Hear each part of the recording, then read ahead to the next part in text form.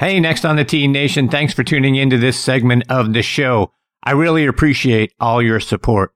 If you're enjoying the show, please go online to podcastmagazine.com and vote for us in their Hot 50 list. You'll see a tab to vote right there on their homepage. Stay up to date with our guest schedule by going online to nextonthetee.net. I really appreciate you. Enjoy the segment. And folks, this segment of the show is brought to you by our friends over at TaylorMade and their TP5 and TP5X golf balls. High draw? Check. Low fade? Check. Bump and run? Out of the sand or flop shot? Check, check, and check. No matter what shot you need to pull off, there's one ball that's better than them all, and that's the all-new TP5 and TP5X from TaylorMade. With a newly redesigned dimple pattern that decreases drag and increases lift, it's the number one ball in golf no matter the shot.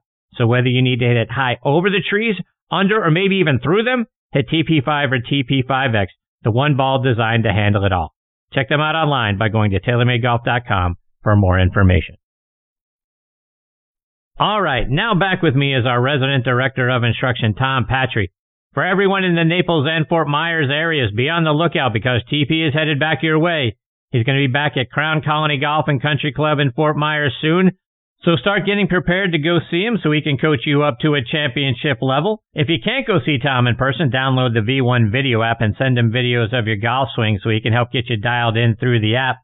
Please check out his website, tompatri.com, and give him a follow on Twitter and Instagram at TomPatriGolf. Don't forget to subscribe to his YouTube channel where you can watch nearly 200 free video playing lessons. Tom is also a member of the Titleist Leadership Advisory Board.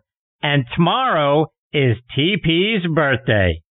So happy birthday to you. Happy birthday to you. Happy birthday, little Tommy Patri. Happy birthday to you. How are you, TP? Happy birthday, my friend. Christy boy. TP, how does it feel to be, what are you turning, 82, 83? How you feeling?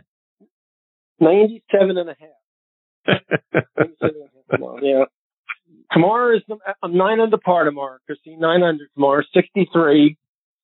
You know, that's the number for the year. That's the goal number for the year, too, buddy. Well, I gotta say, you gotta be shooting your age now, right? Yeah, I mean, I think, I have 2 goals this year. And when I turned 60, my first goal was to get a score in the same decade as my age. And I've had 70 about 11 times now in the past year or so. No 69, no 68. So first thing is to get into the same decade. And then I'm going to creep down to the 63 number. I have no doubt that both of those goals are going to fall. I mean, yeah, a guy with a golf swing like yours? You kidding me?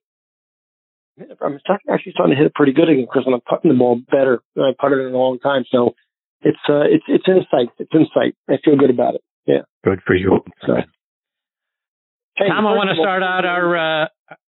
start our segment out tonight talking about the Ryder Cup. You know, most of us, and I think you and I were 2 of them, went into that event thinking, could the U.S. team not just win, but could they even get along with one another? And now that they've won in dominating style, right, 19-9, people are now starting to say the U.S. team is young, it's deep, they're going to win this thing for several years to come. And the opposite side of the coin is the European team. Oh, those guys are getting older. Guys like Poulter and Westwood are probably not going to be playing 2 years from now on the Ryder Cup. Sergio's getting on in years. There's not a lot of great young talent coming in to backfill those guys. So overreaction Monday had the U.S. is going to dominate for years to come, and the European team is too old. You buying any of that? Well, I think, Chris, like all these things are secular. I mean, we had a hell of a run there for a long time, and then along came at the same time Seve and Langer and Woozy and Faldo and that whole group, and it was Spanish Armada. It was just, they were loaded, loaded, and those guys were very dominant players worldwide for a long time, and the tide shifted and it went their way, and rightfully so. That was an incredibly talented group, and they had some young people coming up that were talented, and they rode that wave for a while. And I think right now it's definitely, it appears to at least be shifting back the other way. We've got a deep talent pool. They're a very young talent pool. I mean, think about the next five guys who didn't make the team. I mean, that'd be a hell of a 5-player team. And they are getting older, and the tide is shifting again. So I think it's just a big cycle. It goes back and forth. I think that what we're overlooking a little bit is there's some young talent in Europe that isn't bad at all. And just like all these tour schools we go through, Chris, like the Corn Ferry finals are going on now, going to stage 2. Who's going to be the next guy that jumps out and is the Will Zalatoris of this year? So you never know. I mean, it's hard to say that, their team is weak. They've got young talent coming up too. There's so much talent worldwide.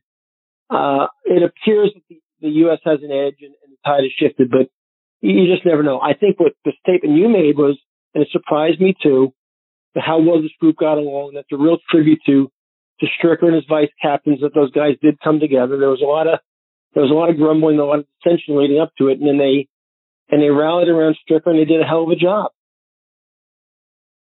And Tom, I got to tell you, I was so impressed by Scotty Scheffler and what he did. A captain's pick by Strick, and the guy goes out and goes 2-0-1, including beating John Rahm 4-3 in the Sunday singles matches. He was a pretty good captain's pick. What were your thoughts from what you saw from Scheffler on that stage? Well, I don't think Scotty Scheffler's talent is any secret. I mean, certainly not the guys on tour, not to really good teachers around the country. We've watched him. He was a great junior player, a good college player. He's had a nice start in his PGA Tour career. He's solid. He's a quality player. He's not scared of the spotlight. It doesn't seem like. I think it was a good pick on Strick's part, but it didn't surprise me that he played well. I mean, I don't think it's any surprise how good Scotty Scheffler is. And Tom, Bryson DeChambeau went into those matches with all kinds of issues. I mean, the whole Brooks and Bryson thing was looming over him. He and the fans were starting to get to a boiling point with people taunting him and, the Brooksy thing and all that. Then he splits with his caddy. He wasn't talking to the media because he didn't like how they were treating him. And then all he does is go out with Scheffler and partner together and go 1-1 in the team matches on Friday and Saturday.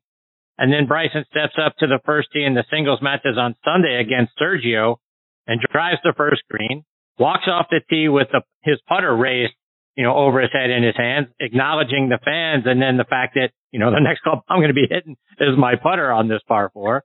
And then he steps up and drains the eagle putt. Did anyone do more for their personal brand at the Ryder Cup than Bryson did? I think the personal brand thing, Bryson's like a roller coaster. We love him, we hate him, we love him, we hate him. We can't make up our mind if we love him or we hate him. And it depends on what week you ask me. He rubs me the wrong way a little bit. I think he's just a little bit over the top. Listen, he's a very talented dude. He's obviously a different cat. He beats to a very different drum, and he made a good showing there. So hats off. You got to tip your hat to him. But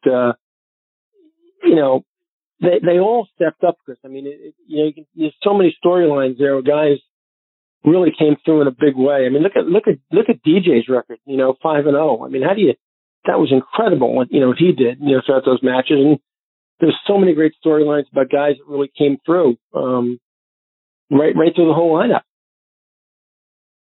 And Tom, where do you rank the Ryder Cup among the great sporting events that we have? I mean, you have the Super Bowl, the World Series, the Stanley Cup, the NBA Finals, et cetera, World Cup. Where does the Ryder Cup fit in your list of the best sporting events? The Ryder Cup is right behind the Yankee-Red Sox rivalry, which is going on right now on ESPN that you have me watching with the sound off right now. Now, for me, Chris, you and I agree on this one. My favorite thing as a golfer is and always will be Augusta. I mean, nothing to me is ahead of Augusta. And I'm a huge Open Championship guy. I love the history of the Open Championship. And I might put the Ryder Cup behind the Open Championship as the third thing for me in golf. As far as all the sports are concerned, I have some bad news for you, Chris. What's that? Stanton just hit one off the green monster for a stand-up double, I think. Oh, he stayed first. Sorry about that. Little report for you there. I think, in all the sports, I mean, we all love, I think we do. We love the Super Bowl. I mean, I think that, the Super Bowl is a spectacle, and of course the World Series. But you know, as a golfer, you and I know we always agree to this. I mean, nothing's ahead of Augusta to me. Nothing in sport as a golfer. I mean, as a little boy on the putting green, that 3-footer, that 4-footer we made was always to win the Masters. It was always the one you wanted to win, and certainly play. And I remember going to Augusta for the first time, and you've been there enough, and we've both been there enough times. You walk around that corner of the clubhouse for the first time to that vista, and you know, I'll never forget that feeling. It was just, you know, it still shows up my spine. That's just a special place to me. Tom, we're already into the new golf season. You got the wraparound season nowadays, so there's little to no downtime, right? We go right from the Tour Championship, and then the next week we're already into the 2022 season. This time of year used to be silly season. We used to have a lot of fun. Events like the Skins game was around Thanksgiving time. We had the Shark Shootout. We had the 3-Tour Challenge, events like that. Do you miss those events, or do you like this sort of let's just launch right into the next season? I'm a big, the wraparound season is a big downer for me, Chris. I think, number one, I think these guys need a rest. They need some time off. They need time to recharge. I think it's too much to ask, you know, they don't have any time to kind of take a breath and be with their families and recharge their batteries. I think you're asking too much of them to play as many weeks as they do, and travel like that intently. And you know, it's a pressure cooker out there. And then I miss the silly season. I mean, wasn't it fun Thanksgiving week to turn on the Skins game? Wasn't that awesome? Yes, it was. I mean, and you know, the Shark Shootout now is still in Naples every year, and I go over one of the days and wander around and see some old friends, and it's fun. But all of those events were so much fun, you know. I mean, and I'll tell you what else. I remember when the last event on tour was at Disney, and the 125 was in jeopardy, and so many guys were playing to keep their cards that last week and everything. And I certainly appreciate the Corn Ferry Tour and what it's done for guys, giving them a place to play. You know, but that last event at Disney was always a pressure cooker, and it was always fun to kind of watch who was jockeying for those last 4 or 5 spots, and who was in, who was out. It's different now. I know things change and time moves on, and money's the driving force in TV. But I do miss the silly season. Tom, I want to switch gears a little bit and get a couple of playing lessons from you tonight. And as the weather starts to get cooler, particularly for our friends up north, and then the ground starts to get a little bit harder, the greens get a little bit harder and faster, does anything about our swing or our strategy or the type of wedges that we're going to play, does any of that need to change to compensate for the harder fairways and greens? I mean, people that are real golf purists, Chris, certainly, you know, when you take a yardage now with a rangefinder, you know, in softer, more summer type conditions, you know, you shoot the pin and you get a yardage and hit a club and you try to carry a pin high. Well, as those greens firm up and everything, and the weather gets a little cooler, you know, you gotta look at a different way to get to that hole location. You got to think about where you're going to land the ball and how much is it going to release. And you got to play different types of shots. I mean, you know, the weather gets a little nastier. Maybe you get a little wind, you get a little rain. You get some bad conditions. It's different golf, obviously. So you got to think about different factors now. And it's not just take a club and hit it to a yardage. You got to play the ball on the ground a little bit more at times. You got to play different kind of shots that are flighted. The game changes. The game changes up north. I mean, it doesn't change for me, obviously, and for you as much in Atlanta and South. We're still going to have some nice weather for a little while, and going back to Naples, it's going to be perfect all winter. So I don't have to worry about those things too much. But growing up in the Northeast, certainly the game changed in the fall. You know, in the fall it was firm and fast, and the spring was wet and soggy. So it's almost like you played 3 different games. You played a fall game, you played a summer game, and you played a spring game. And you had to make accommodations for those things, and you had to think about those things if you really wanted to, you know, shoot a good score. And the green conditions change, because as you said, you know, greens are now going to get a little firmer and faster. You know, some grasses are going to become dormant. The ball is going to kind of trundle down there a little differently and roll out a little differently. So, you know, your awareness has to go up, certainly. So to a phrase you mentioned a moment ago, Tom, got to play the ball on the ground more often. For our friends up north in the Northeast or just in the northern part of the country, talk about shot selection. If I'm suddenly 40 or 50 yards off the green, or 20 or 30 yards for that matter, do I need to be taking, instead of, I'm used to pulling out my lob wedge, I'm used to pulling out my sand wedge and hitting that shot. Do I need to start thinking about maybe I need to punch a 9-iron or an 8-iron, get the ball on the ground and let it trickle up onto the green and run, because with the ground being harder, I'm going to get more roll and release?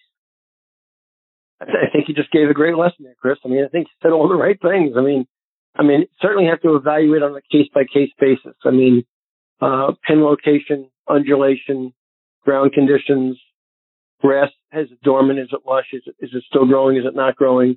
You know, what's in between you and the hole? Do you have a clean alley to the hole? Is there a bunker in your way or a part of a bunker in your way? Do you have to play? Are you forced to play away from the pin because you really can't stop the ball where the pin is located? Maybe hit it 15 feet left of the pin, 2-putt and get out of there, and not do something silly like running through the green into a back bunker. All those conditions have to be taken into account. You know, it comes down to course management. It comes into creativity. I mean, who was better at that than Seve or Floyd? Those guys were masters at those kind of things in different conditions, especially in open championships. So you have to have a little bit of an eye. You have to have a creative eye, and you have to evaluate those situations on a case-by-case basis. Tom, let's move over into the rough. And for most weekend hackers like me... Let's not move over to the rough. Let's not. For most hackers like me, you know, we get into the rough and we've always heard the phrase, you know, catch a fly or something along those lines. But how should we be adjusting? The yardage is one thing, but now we're in the rough, and you know, we're not sure exactly what kind of a flyer we might get out of there, how the ball might jump and release and that sort of thing. Is there something in our swing, in our club selection, and, you know, shaft lean, something along those lines that we don't normally think of that we should be thinking about and evaluating when we've got a ball that's in the rough? Yeah, you know, if you look down and you have even a suspicion that it's a potential flyer lie, I mean, and it doesn't come out hot, say it doesn't come out, the worst that's going to happen is it'll be right in front of the green. You can chip it up on an uphill chip shot, and you can potentially get up and down. The one that scares me is when it does jump. You know, when it jumps and you have no control of that ball, and it's whistling up in the air with no spin, and it's going 30 yards further than you anticipated it going, and now you fly it over the back bunker, gone, out of bounds, or you know, just leaves the planet. I remember playing golf early in my college career, and I was paired with Joey Sindelar. And when Joey was younger, you know that name, don't you, Chris? Of course I do. Yeah. So Joey in his youth was pretty long.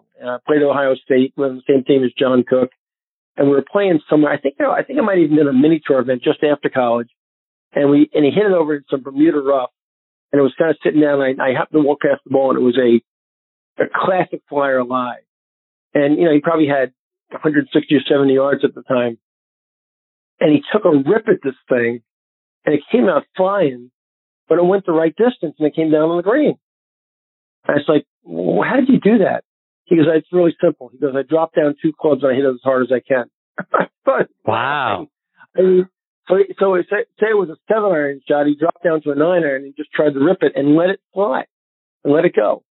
I thought that was a really interesting take. And that's how he played flyer live. He just played it to fly, dropped down a couple of clubs, just to rip at it, where other guys are trying to maybe hold it off or do something, and you can't control that shot. And you can't control. So he played a front yardage, took 2 clubs less, and just let it go. Wow. I thought that was a pretty interesting take on how to play a flyer. Tom, let's talk about another fairway trouble shot, and that's the fairway bunker. We find ourselves somewhere in the 100, 150 yards out, and we're in the bunker. How do we play that shot? You know, I've tried in the past, try to keep the lower half of my body quiet, but, sometimes it's hard because, you got to get it, typically you got to get it over somewhat of a lip, but how do we hit that shot, hit it crisply and not end up sculling it or slamming it into the front face of the bunker and we're still right back in the same spot? I love this question because here's the deal. I use fairway bunkers as a drill, people to become better iron players. I think the average recreational player has trouble finding the low point in their golf swing, hitting shots both fat and thin, because they're too active with their lower body. They make too aggressive a swing. They swing out of balance. They swing at a tempo that they really can't control.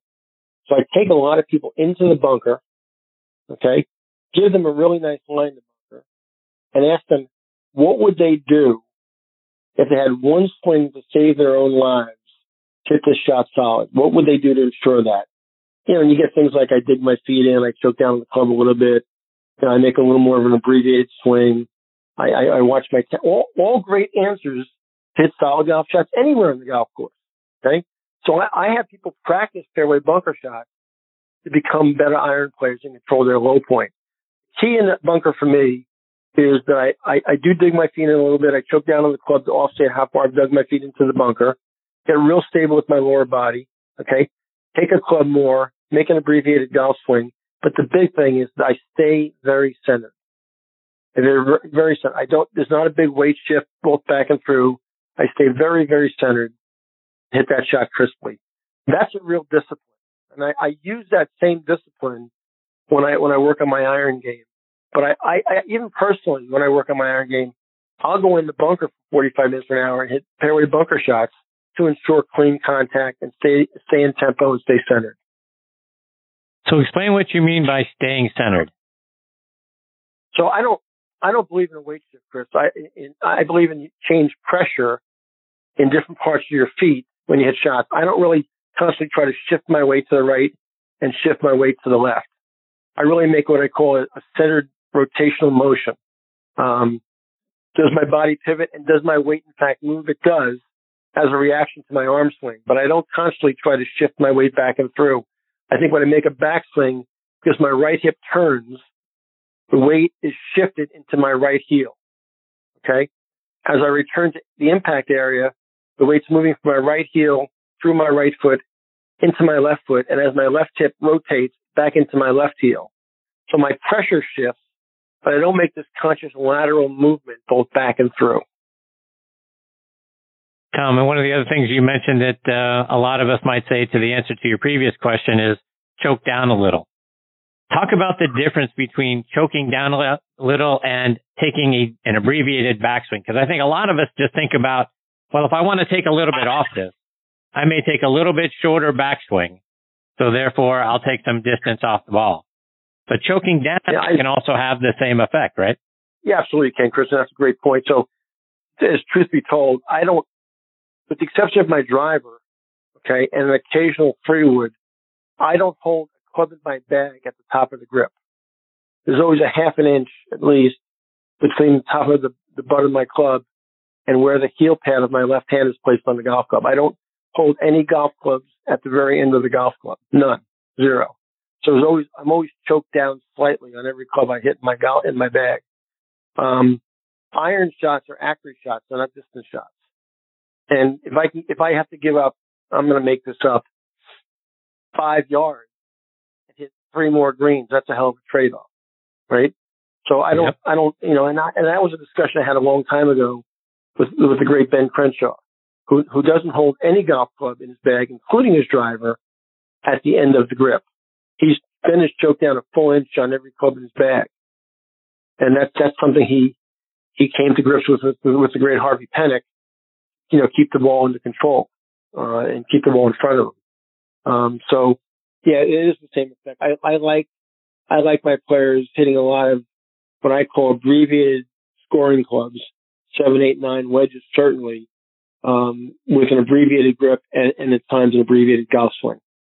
Tom, give a shout out to a couple of your students because I see them doing great things out there. I saw a couple more won tournaments, shot their lowest scores ever. Give a shout out to some of your students that are out there achieving great things thanks to you. Well, thanks, Chris. Yeah, we had a nice week this week. One of my young ladies, Macy Benson in Indiana, just won her second straight Indiana State High School Girls Championship, and is in the midst of the college recruiting process, which I can't talk about too much right now. But she's going to wind up playing some big-time college golf somewhere. She's a talented little girl, and I'm really proud of her. Jack the Whack made a major comeback this week in a 2-day event at Bethpage Red. First time in his life, Chris, he fired a 3-under par 67 at Bethpage Red and cracked the top 10 in a pretty major junior tournament there. So he's really on a high right now, which is exciting. One of my young professionals, Unfortunately, just missed at the first stage at the Corn Ferry, but he won the pre-Q the week before. He's making nice progress. He's going to play some G Tour Pro events this summer and some Corn Ferry 4-spotters and PJ Tour 4-spotters on Mondays. Evan Long is a nice young player, and he's heading in the right direction. So, yeah, we had some young people that are doing good. We got another kid named Maverick Conaway, who's also an Indiana kid, who's coming to see me this week, actually, at Farmington. Had a nice season this year, too, won a couple of events. So we got some nice young players who are making some progress, and it's fun. I mean, that's the most fun, and, you know, you work with these young people who are passionate and enthusiastic and work their rear ends off is a lot of fun for me. And it's fun when they have success and that you can see how excited they get. I got some bad news for you, Tom. It's 2-0. I know. I saw it. Sandra Bogarts just hit a 2-run home run. I saw it. Tom, before I let you go, my friend, remind our listeners how they can stay up to date with all the great things you're doing, whether that's following you on your website or over social media. I'd rather, instead of doing that tonight, Chris, I'd rather brag on you cracking the top 10 with that podcast of yours. I mean, you come light years in that ranking, and deservedly so. And you're headed to number one, no doubt in my mind. I did a post this week. I don't know if you saw it or not, talking about that advancement, and I yelled out and shouted out to the folks at ESPN and the people at Sirius Radio and the people at the Golf Channel. They should wake up and understand where the new talent's coming from, not only on the Corn Ferry Tour and the PGA Tour, but on the broadcast world. Chris Mascaro deserves a better spot than where he is right now. I'm so proud of him. And we're all of us who come on, and so many of us are good friends. And you know how many guys you have on that I'm friendly with and close to that are your guests. And we all feel the same when we get together and talk about you. You're the best in the business, pal. We love you. Well, I can't thank you enough for all of that. And the show is going where it's going because of great support from our listeners and great support from people like you. And no one loves you more than me, TP. Don't ever forget that. And that includes your beautiful wife. But thanks, you're outstanding. And I can't thank you enough for all your contributions and the great golf content that you've brought us this season. It's going to be a while before we get back together on this show because this week's the last episode of the year. But I can't thank you enough for everything and you taking time out of your busy schedule to come here every other Tuesday night to talk to our listeners. You're outstanding, my friend. I love you. Chris, thanks, pal. Do me a favor. Tell Donnie Hammond I said how we played some mini tour golf together. And remember me to Kelly Stencil. She's a wonderful talent. I will do both. Take care, my friend. Stay safe. We'll catch up again soon. See you, Tom. That's the great Tom Patri. Patri. TomPatri.com is the website. A finer human being on this planet you will not find. And I can't thank Tom enough for being a part of the show as often as he has. I mean, tonight was episode number 58 that he has been a part of, and every one of them have been a privilege and a pleasure to have Tom on. And I look forward to catching up with him again soon. Go see him down in Naples, folks. You want to take your game to the next level? Tom Patri is your guy.